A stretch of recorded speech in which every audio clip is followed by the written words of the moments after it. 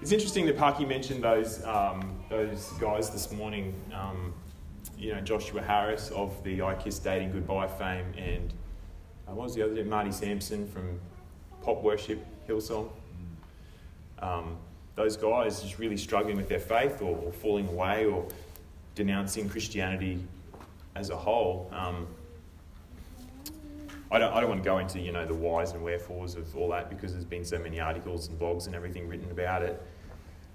But it did get me thinking a little bit, because got me thinking of my childhood and the friends and people that I grew up with.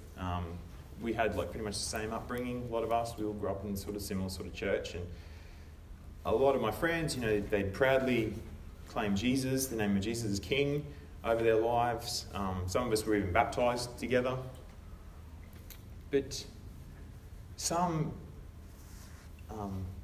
they're kicking severe Jesus kingdom goals, just really charging on. But then some have just gone a completely opposite way and just running at sort of odds, right angles maybe to Jesus, the way Jesus would have a good flourishing life to run.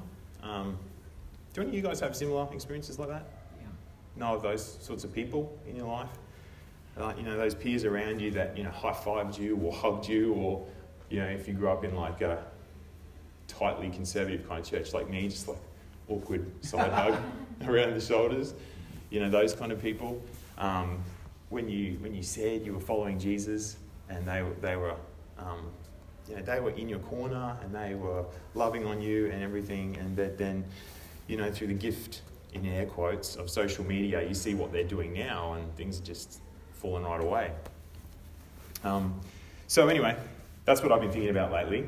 And I've been doing a bit of this sort of think-in kind of thing while I do the most banal of house reno tasks, just these ones.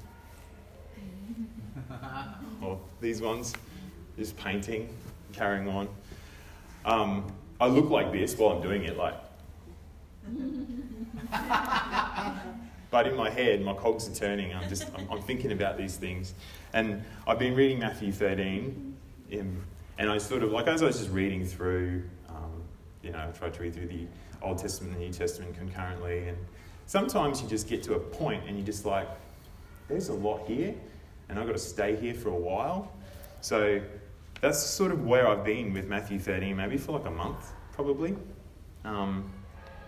So I know this is probably, I've discussed it with Adrian, this is probably going to throw our preaching topics way out, the whole rethinking thing, but I'm going to ask you forgiveness if this has little to no cohesion with the rethinking things. Although we could probably, as I was saying to Parky, we could tie this into rethinking. We could call it rethinking your hearing posture. Not that there is any sort of physio-approved way of getting in the right ergonomic sort of position to hear properly, but I'm thinking more about the heart posture that we have, towards hearing God's word. And it's going to tie in great to what Jenny was talking about, when we were going around in prayer and share time,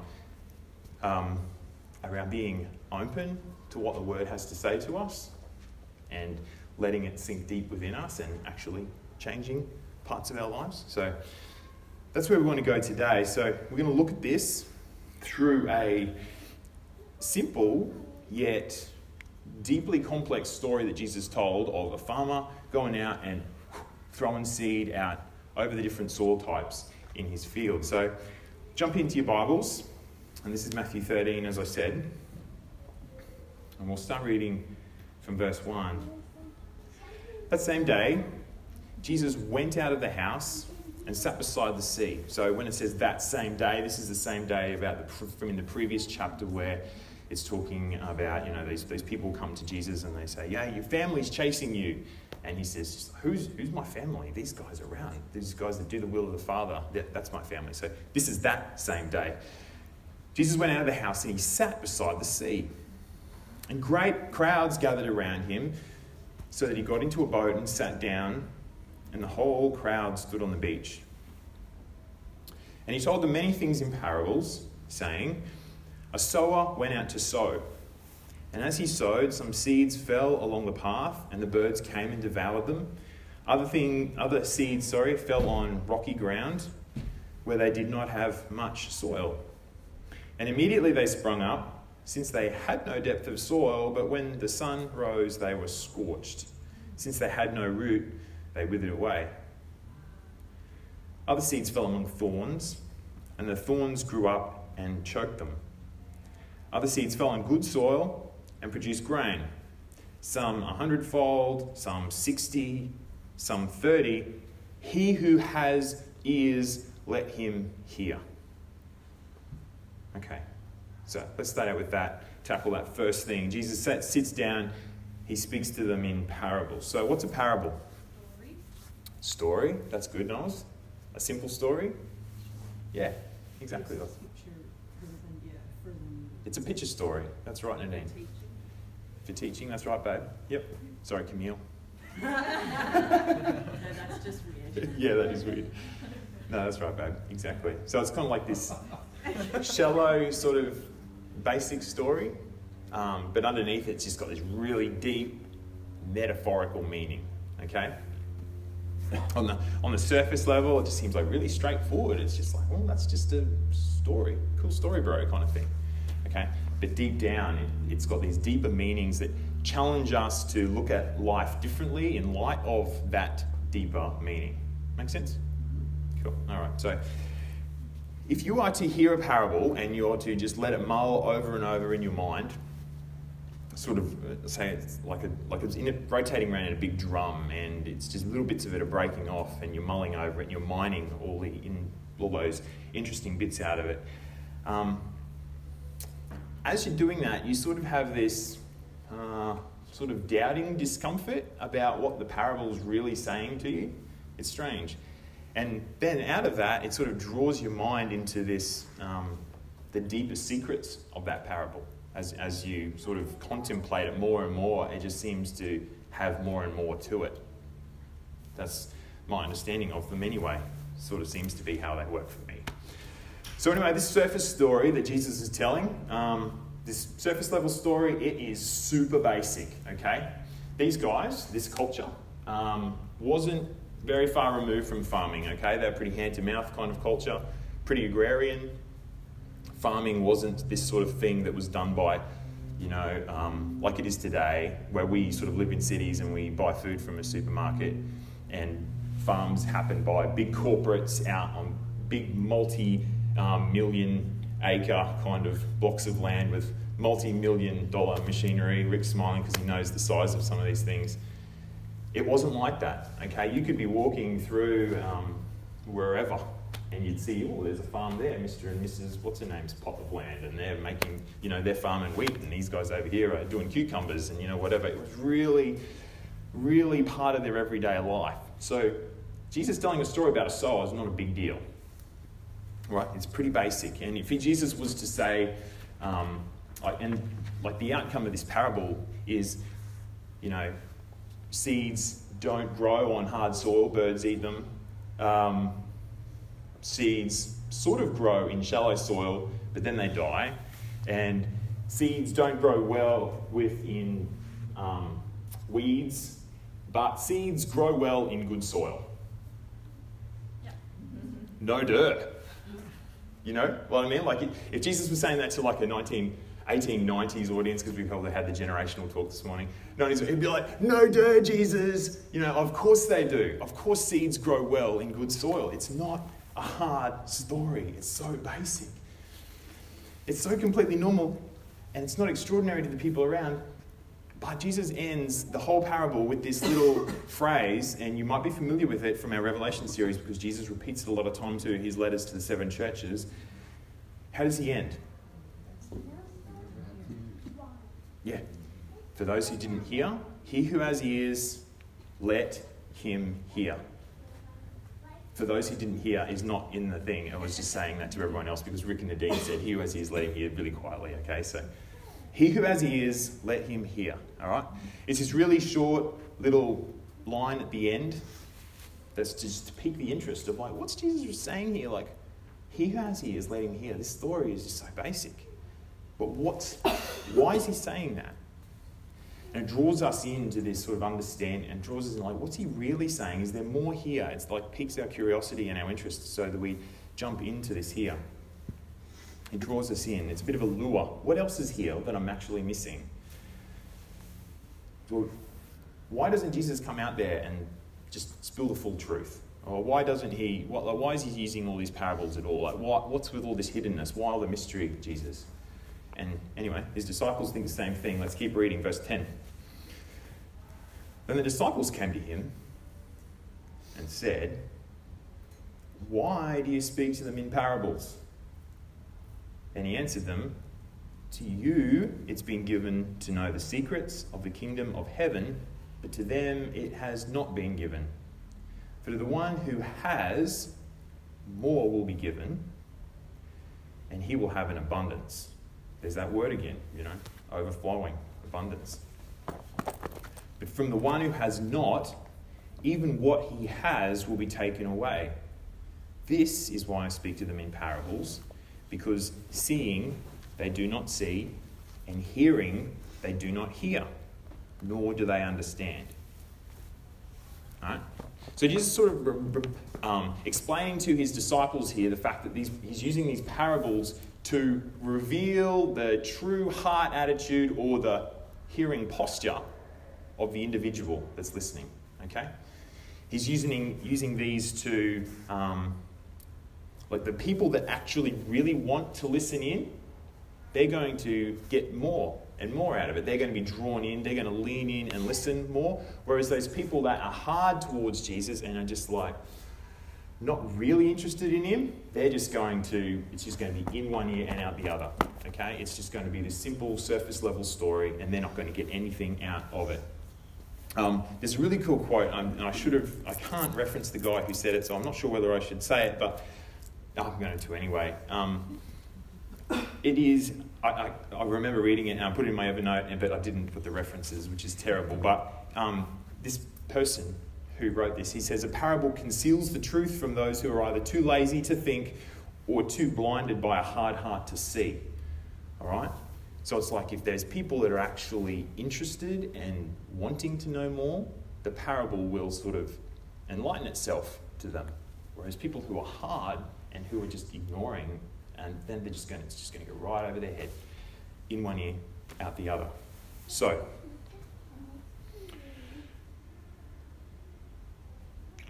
to understand what Jesus is saying here, we've got to have the right heart attitude, this right hearing posture. So just before we get into sort of looking at these soils, I just want us to have a moment where we just stop and we just pray. All of us, let's just individually just spend some time praying. Just examine your own hearing posture. Do you want to hear what Jesus has to say here?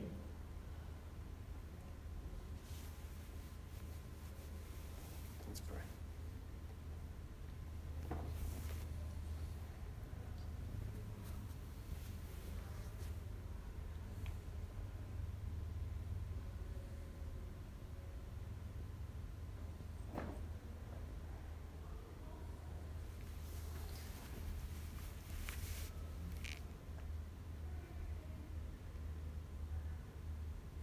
Lord, please direct your seed at places in us that are soft and ready to receive that good word of your kingdom. We just go on here, Lord, looking at your word and trying to understand it and trying to apply it in our own lives. Would you help us with that, Lord? As we lean in, give us what we need to hear and what we need to understand. Amen. All right, let's go into the explanation of this parable. Jesus thankfully explains it for us, so we don't need to come up with all sorts of weird, twisted ways of interpreting it. Verse 18. Jesus starts out with, "Hear then the parable of the sower." So Jesus is immediately saying to his disciples, hey, you want to apprentice under me? You want to be hearing what I'm saying here. You need to be focusing and concentrating on what I'm about to tell you, because if you're going to learn under me, hear. What's your hearing posture like? Verse 19, "When anyone hears the word of the kingdom and does not understand it, The evil one comes and snatches away what has been sown in his heart. This is what was sown along the path. All right. Great modern day example of this with social media. You know, if you're on it even. If you're not, then this is going to be a terrible illustration. You know the times when you find yourself, your social media feed, whether it's Facebook or Twitter or Instagram or whatever other ones are out there, you're scrolling through random updates, things, people trying to say different things, people screaming their opinion, companies trying to peddle their wares, and you're just flicking through, getting RSI in your thumb, flicking through, and you're just blankly scrolling, just right past posted links that, essays that people have spent, ages writing, and you just flick straight past it, like a posted link that someone really, they're desperate, their heart cry is that you would read this article, and you just straight past it. Like, I'm not interested in that at all. You don't care about these individuals. You don't care about these organisations, all right? That's the picture. That's a similar picture as to what's happened here with this hard ground, all right? It's the word, the good word of the kingdom comes to somebody, and they just ignore it. Straight away, just move on. It's just dismissed straight offhand, okay? Straight in one ear, straight out the other. I see this in myself sometimes and I want to publicly praise her for doing it. I want to say thank you to Michaela for posting your Bible verses and things that you do all the time. Okay? You do it often. But there's a hard part of me that flicks straight past that sometimes. That is me. That's my hard ground. Hard against, the good word that Michaela's gone to good effort to put up, and I just go straight past. I'm just like, there's times when I'm in that hard place, and I just for some reason just go straight past. It's one ear out the other. It's like I dismiss it offhandedly. Yeah, I probably know that verse or passage, whatever. Go straight past. That's what this looks like. Now, I can assume many of you guys are here under your own volition, okay? You get your own free will, jumped in your car, you came here. Some of you were probably drag kicking and screaming. Some of you asked for a lift, though, which is still of your own volition. You could have said you were sick, Knowles. And so there is a part of our lives that's probably not this hard ground. Like, we're still wanting to come here and learn. We're still wanting to come here and hang out with our brothers and sisters in Jesus. We just want to be here. But if you're here only because your parents or your spouse or your friends or whatever are here, then I suppose the warning for this soil type is just to examine your heart and make sure that that you really do want to develop good kingdom fruit in your life for Jesus' kingdom. Because Jesus' words here would be to listen in and just consider what areas of your life are hard to his good words. Where in your life is the good word of the kingdom not making any sort of impact? Where does it is it in your marriage? Is it in your finances or something? Is the seed just going? Is it Jesus sowing the seed out, and is it just hitting you and bouncing off, and then birds come and take it away? Just think about that for a second. Where in your life are you hard against Jesus' kingdom? Or are you completely hard against Jesus' kingdom?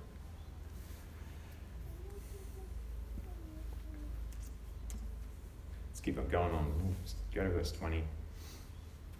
As for what was sown on rocky ground, this is the one who hears the word and immediately receives it with joy, yet has no root in himself, but endures for a while. And when tribulation or persecution arises on account of the word, immediately he falls away.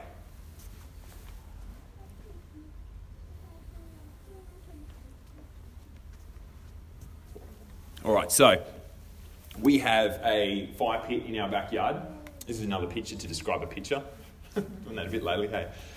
We have a fire pit in our backyard. In the last school holidays, sort of the June, July ones, it never really cooled down, did it, Mousy? it stayed warm the whole time. Like, we were in the middle of sort of our major stage of the house renos. So there was, we were living out of 3 bedrooms, well, just 3 rooms really, our old lounge, which was a remarkably huge area to live in with 3 kids, and 2 bedrooms and an ensuite. Happy days. But we were in the middle of that, and so there was not much room for the kids to run around with. All their toys and stuff were all packed away in the shed in boxes and things. So we spent a lot of time in the backyard, and all our kids, one in particular, inherited Camille's pyromaniac genes.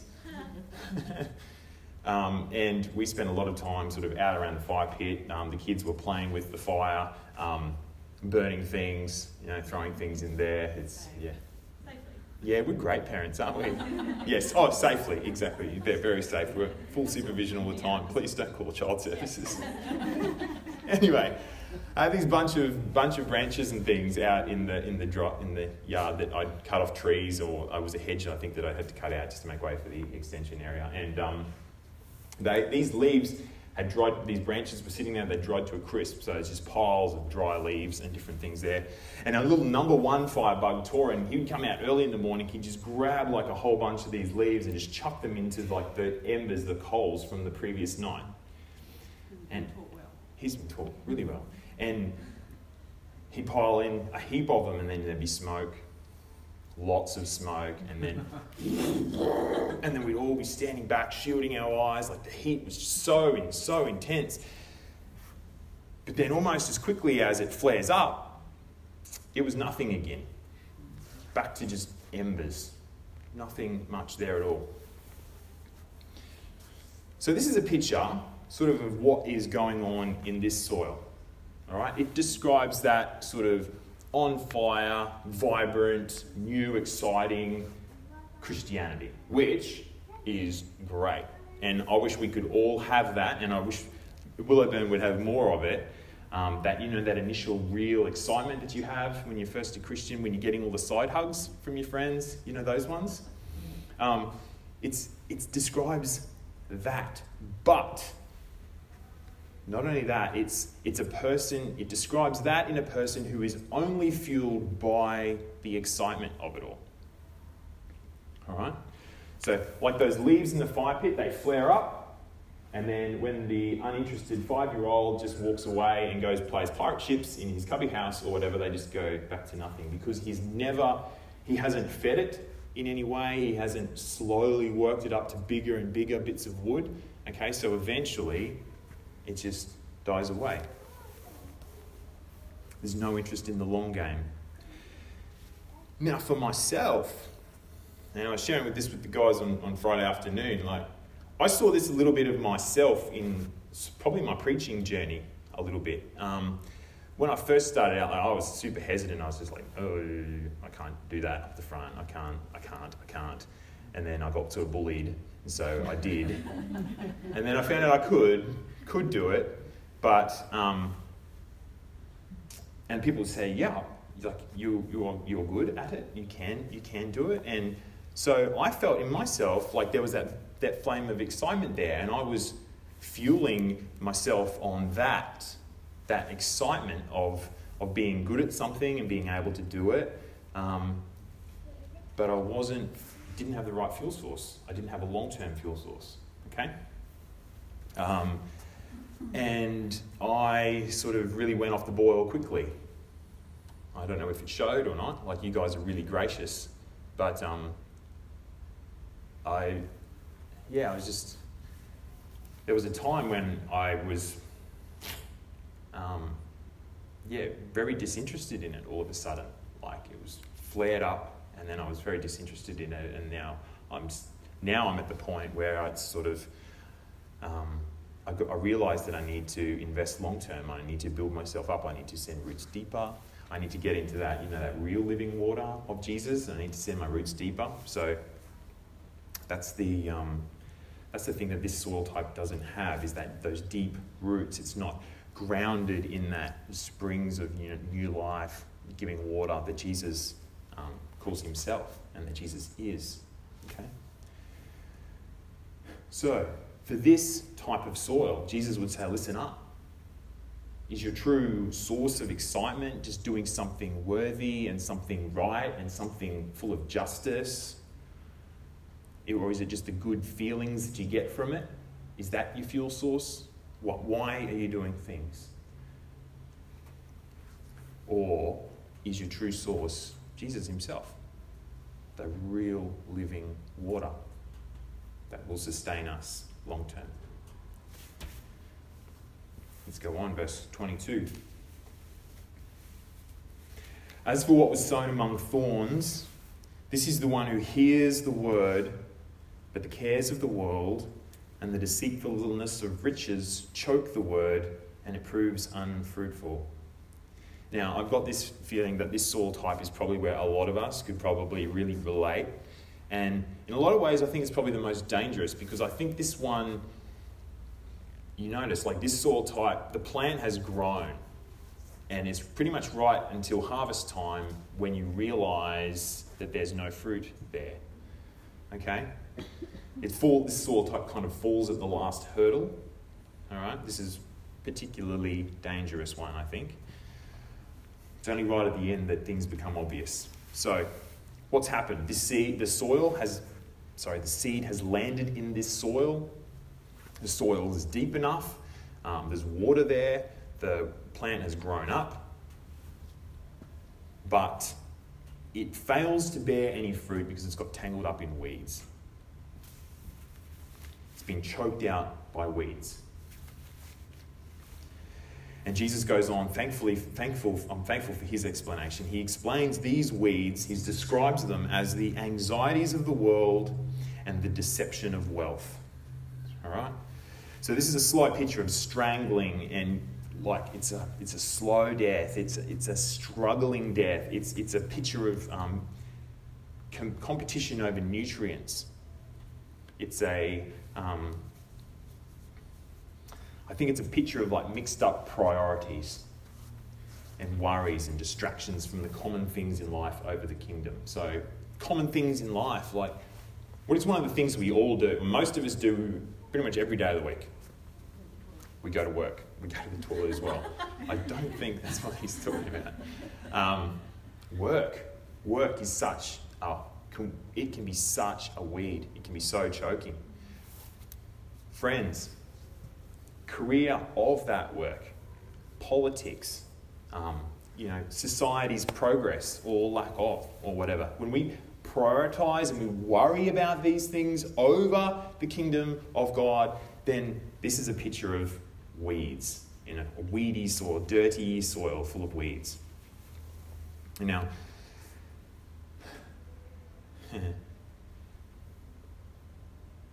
these, I think we're very quick to often say, to sort of throw in a disclaimer and say, but these things are fine in their correct place. And I understand the sentiment in that. Like, yes, they are fine, but we need to be really careful. Like, I think often the time when we say, but these things are fine in their own, like in their right priority, a lot of the time when that's said, we hear, oh, that's okay, we can keep going on doing what we're doing.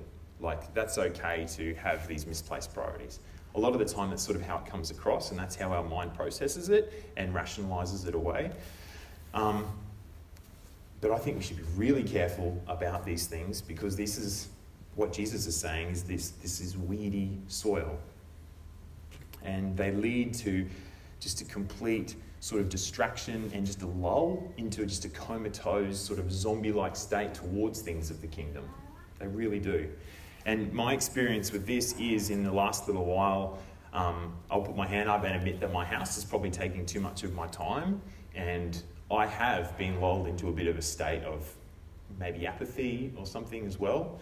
And I need to fight and struggle against that, because I do. It's like trying to keep up with the builders' timelines and everything. I'm putting that as a priority, and I haven't been putting the word of the kingdom and the good outworking of that in my life as a priority. I'm a 1982 baby. Here's that generational talk surfacing again, Parky. And because I'm a 1982 baby, I feel sorry for everyone younger than me because you didn't get to have a cool childhood in the 80s, as much of a cool childhood in the 80s. If you're an 82 model, I'm sorry, if you're an 80 model or earlier, then I'm jealous. But anyway, but being a 1982 baby and having all that radness and radical times of the 80s and everything, it puts me in this weird position somewhere between Gen X and somewhere between sort of Y and the millennials. Gen Y and the millennials, not Y the millennials. That's weird. They're all entitled brats anyway, aren't they? No. I love you, my little brothers and sisters. But when we were, like us early 80s kids, when we were growing up, we were told that we could achieve anything in life, that we were going to change the world. Wasn't there even an Eric Clapton song in the 90s that was like Change the World or something? Yeah. We Are the World. That might have been it too, Sally. Was it Michael Jackson? Was it Change the World? Yeah. I'm looking at the man in the mirror. Yeah, anyway, one of those. But we were told all this, like we were drummed into us, like, you're going to change the world. You as an individual, you are going to change the world. You can do anything you want. Like, this is what was drummed into us as kids. And we stood on the doorstep. We were like finishing high school and whatever. It was right on the doorstep of like the information era, computing, the internet, everything was just like full blast. It was just going off. And there was so much promise and everything was just like expected of us.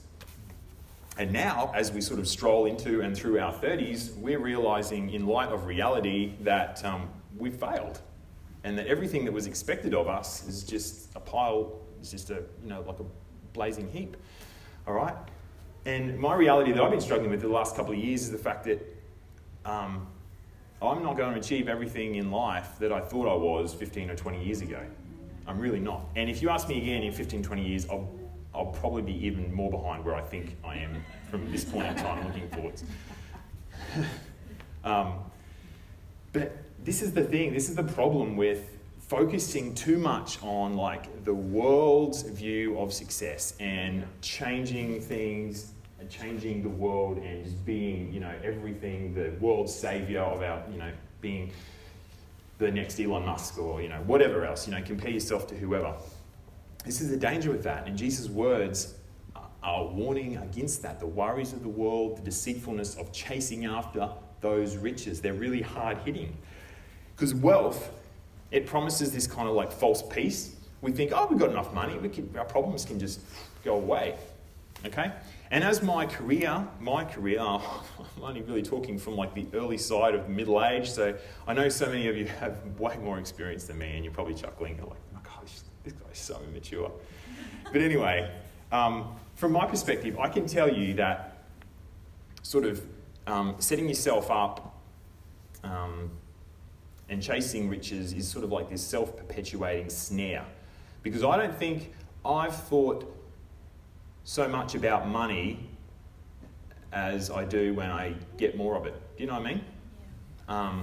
Sort of like if I compare my professional engineering career now to when I was like a uni bum doing fruit picking and delivering pizzas for Domino's, if I compare the two now, I don't think that I thought about money as much then as I do now. Granted, I know I've got a family and whatever, and responsibilities and things I've got to take care of, but I really don't think I did. I think about it a lot more now because I have more of it, which is this, it's very deceptive. It's kind of like chasing that mirage in the desert. You know how you see in comics, there's guys are almost dying in the desert, and there's that, they see like a palm tree and some water, and then they scrabble out over there and there's just more desert, and then they see another one off, and then they're just dying out in the desert, following like something that's false all the time. So, all that to say, it's extremely hard to follow Jesus and be rich. All right? So, from my middle-ish sort of life perspective, my advice to anybody, my younger brothers and sisters, or anybody else, who's starting out sort of in this career or looking to do investments or just eyeing off that next step or whatever, just is to not prioritize your life around that chasing of wealth. Because Jesus' warning here is that it will grow up to be a weed that is just looking to choke the kingdom word out of you. Okay? Just be really careful with that. Wherever you are in life, just don't prioritize yourself and prioritize, chasing investments, chasing money, chasing, that accumulation of wealth.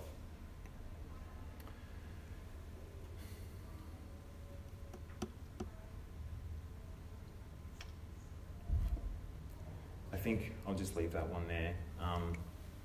I think the worrying thing that I have from this picture is the fact that this seems to be, and this is a warning for me, it's a warning for, Adrian, Rick, Tim, Gabe, whoever takes on any sort of leadership stuff. It's a warning that I think you can even serve your church. You can even be up front. You could be you could be looking great, but you could still be weedy soil at the end. In the end, fails to bear any sort of fruit. That's the thing that worries me about this, because I've seen friends of mine who they seemed to love Jesus and they served their church family so well and everything, but they just gone the completely other way. So just lean in and listen to this from Jesus. Like, if you're distracted and focusing your energy towards keeping up just those worries in the world, then just check yourself. Don't fall for this deception of money. And so let's go and look at what soil is meant to do. Verse 23. As for what was sown in good soil, this is the one who hears the word and understands it. He indeed bears fruit and yields, in one case 100-fold, in another 60, and in another 30. So needless to say, this is good soil. It's what we want to be. It's what... There's guys jumping out there. It seems crazy. We want to be that kind of soil. No, this is good soil. It's what we want to be, where the kingdom words just, the good word of the kingdom comes in and just life just busts out of us, okay? It's that good, clean, deep, well-watered, well-aerated, fertile soil, okay? Where those seeds come in and... What was that, Nolsey? Yeah, yes, exactly. Great picture. This soil is, in tying in with what Jesus has said here, he who has ears, let him hear. This is the soil that does what it's supposed to do. Jesus has said of his true followers, those who hear my words and, what? Obey, do them. Exactly. Doing is what it is. All right, this is that soil of love, joy, peace, as Nadine was talking about, when we were all sharing earlier, like all those fruits of the Spirit. This sort of soil represents a person who gets to the end of his life and his career hasn't worked out to be, all that, a bag of potato chips. He doesn't have the greatest group of, business networks and whatever. Yeah, that relationship, it didn't work. Yeah, my body is very sort of average, blah, whatever. It's the person who gets to that point in their life, but I followed Jesus and I became a more loving, gentle man. I followed Jesus and I became a more peaceful and kind woman. I followed Jesus and I became a more understanding, faithful friend. This is that good soil. And yeah, there's different amounts of fruit. Sure, we're all going to produce different amounts of fruit, 30, 60, 100, whatever, but there's still fruit. All right? So let's listen to these words of Jesus to just come and examine ourselves and listen to what he said to us. Examine all areas of our life alongside these soil types. Do you have ears? What soil type are you? What soil type are you becoming? So let's take heed of those and just work and invite change into our life through cooperation with the Holy Spirit. So be open to what Jesus is saying to you here. And if you've got ears, hear.